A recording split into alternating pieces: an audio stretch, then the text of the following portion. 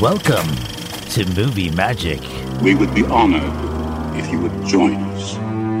5, 6, 8. 5, 1,000. 4, 1,000. 3, 1,000. I am the Father. Frankly, my dear, I don't give a damn. Are you one of those single-tier people? All the dogs in King's Landing howl through the night. They cry out for their true queen. I'm Batman. Name's Bond, James Bond. One of them leads to the castle at the center of the labyrinth, and the other one leads to certain death. Go ahead. Make my day. He sounds like quite a man. A passenger has died on the train. Who gave the order to kill me? Movie Magic with Colin Gomez. Money FM 89.3. Commence primary ignition. When I watched a James Bond film for the very first time, I wanted very much to be like the super spy. And I'm sure many men around the world wanted to be James Bond. But you know who was the first who wanted to be like James Bond? Ian Fleming, the man who gave us this fictional character. But is James Bond a character based on Fleming himself? Well, let's find out right here on Movie Magic. James Bond was Ian Fleming's baby, born of nothing but of his imagination.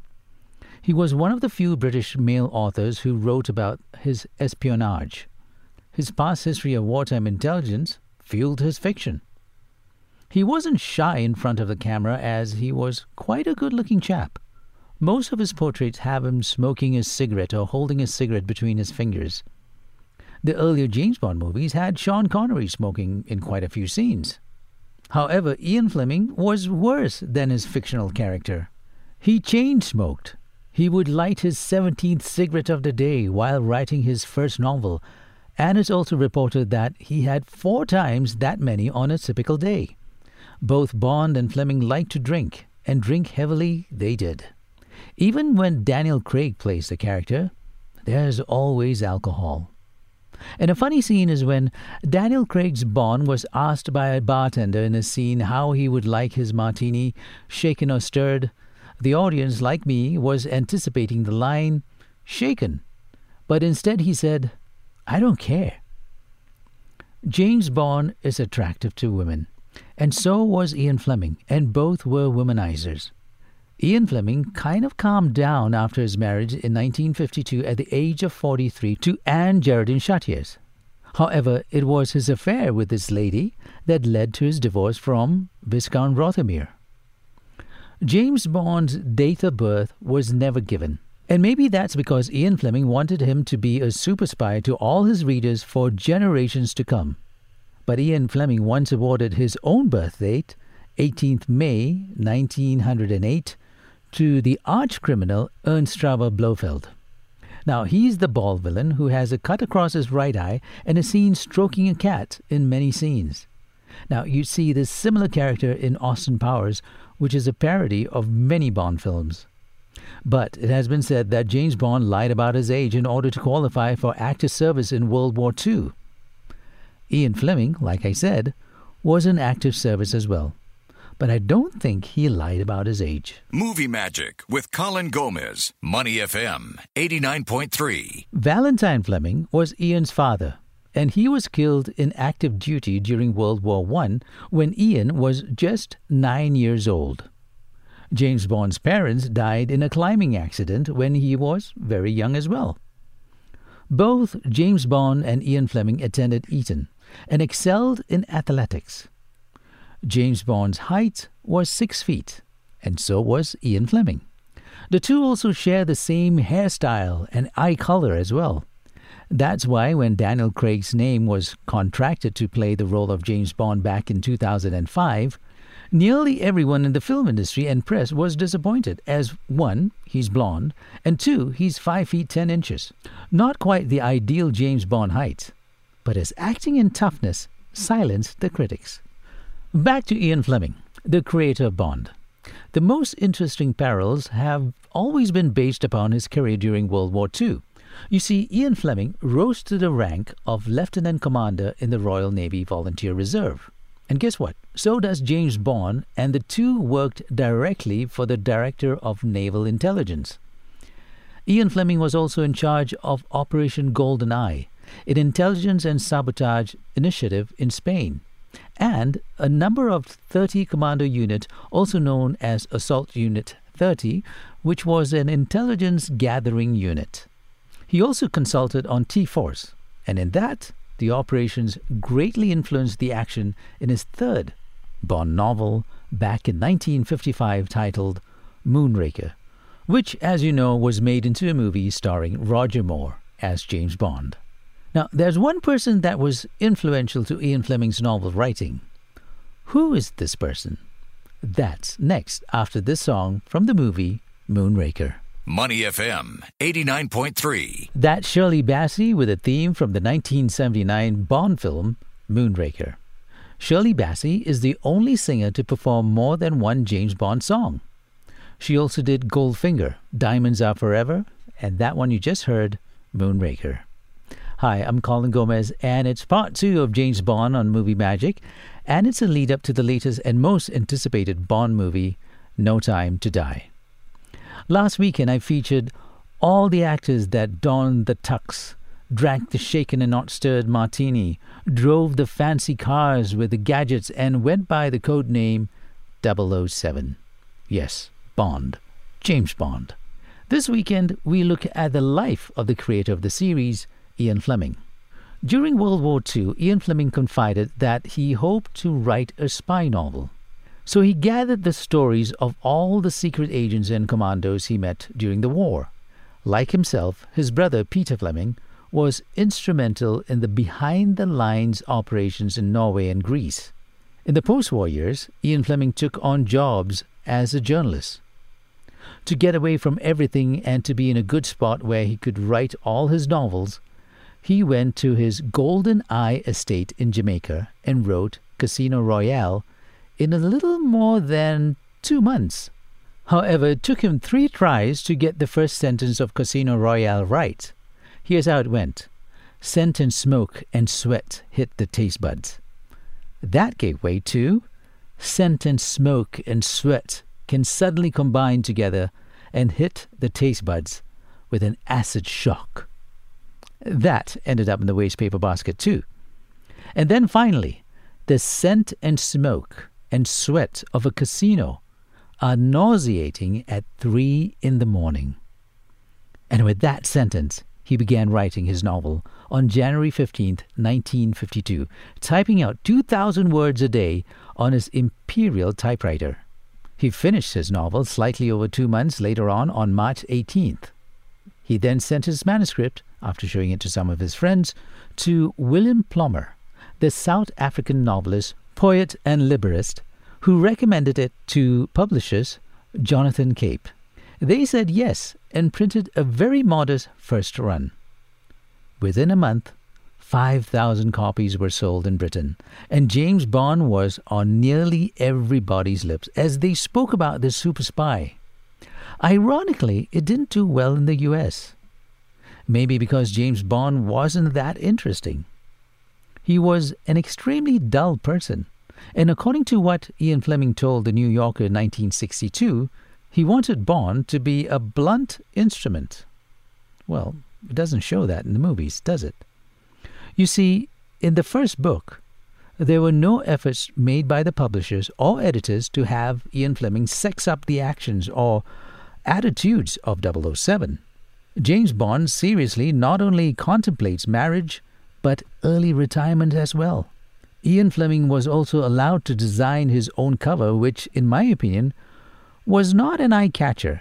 And when it comes to book design covers, well, you know you want something that would stand out from the rest, right?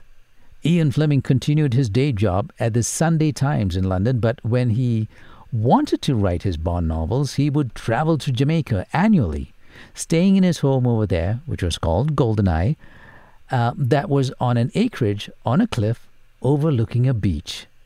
Now, that's an ideal place to be creative in every way, isn't it? He lived on to write 14 Bond books in total. Just like the character James Bond in his novels, Ian Fleming loved to travel. All his novels had Bond traveling to exotic locations, except for Moonraker. Ian Fleming loved Jamaica, and thus Live and Let Die, Dr. No, and The Man with the Golden Gun have settings at the birth country of Bob Marley. Ian Fleming loved cars and had some classic cars that he owned. He loved to golf, and his Royal St. George Golf Club in Sandwich, Kent, is the model for Royal St. Mark's where Bond and Goldfinger fought. He also loved skiing, and that's why we see quite a lot of that in Her Majesty's Secret Service. He loved snorkeling and scuba diving, and we see that in Thunderball. He loved playing bridge, and we see that in Moonraker. And just like his character James Bond, Ian Fleming loved scrambled eggs. But with that said, the James Bond found in the pages of the novel is different from the one that we see on the big screen, but all the more intriguing. Movie Magic with Colin Gomez, Money FM 89.3. So you must be putting two and two together that Ian Fleming actually wasn't living a healthy life, but he did enjoy his life. But not leading a healthy life soon caught up on him. There was a history of heart disease in Fleming's family, and to add to that, his drinking and cigarette smoking didn't help much either. At the age of 53 in 1962, he suffered his first heart attack. And then came another heart attack 2 years later at the Royal St. George's Golf Club on August 11, 1964. He was rushed in an ambulance to the hospital, but still had a sense of humor while he was in the ambulance. His last recorded words were an apology to the ambulance drivers for having inconvenienced them, saying, "I'm sorry to trouble you chaps. I don't know how you get along so fast with the traffic on the roads these days." Something James Bond might have said. Now, Ian Fleming died the next day, August 12, 1964, which was on the 12th birthday of his son, Casper. Now, can you imagine how his son must have felt? Ian Fleming was just 56 years old. He was buried in the churchyard of Sevenhampton, near Swindon. Although he had written 14 James Bond novels, he also wrote 3 other books. One is a children's book, and I'll tell you all about those next on Movie Magic. Money FM 89.3. Movie Magic with Colin Gomez. Ian Fleming, the creator of James Bond, didn't just stick to writing about the super spy, but also wrote other books. The Diamond Smugglers in 1957 was the first non-fiction book by Ian Fleming. The book is based on 2 weeks of interviews Fleming undertook with John Collard, a member of the International Diamond Security Organization, which was headed by Sir Percy Sillitoe, the ex-chief of MI5, who worked for the diamond company De Beers. The second non-James Bond book was also a non-fiction. It's titled Thrilling Cities, and it's a travelogue. The book was initially a series of articles he wrote for the Sunday Times based on 2 trips he took. The first trip was in 1959, in which he traveled around the world, and the second was in 1960, in which he drove around Europe.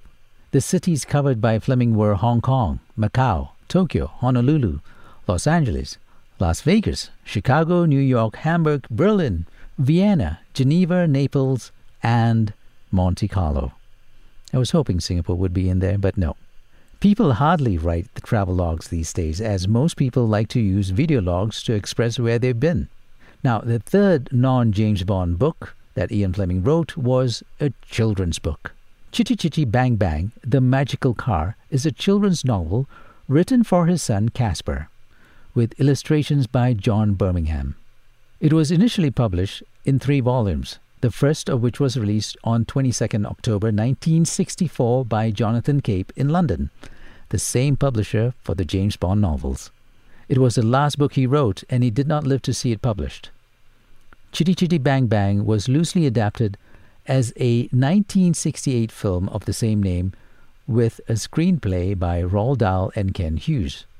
The film was produced by Robert R. Broccoli, co-producer of the James Bond series. And now his daughter Barbara has taken over the company and is producing more James Bond movies. Ian Fleming also didn't live to see his other James Bond books that were published after his death: The Man with the Golden Gun, Octopussy, and The Living Daylights.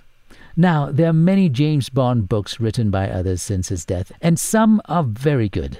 And if you're into reading some of these James Bond books, may I recommend 0-10 by Raymond Benson, Carte Blanche by Geoffrey Beaver, Solo by William Boyd, and Devil May Care by Sebastian Faulks.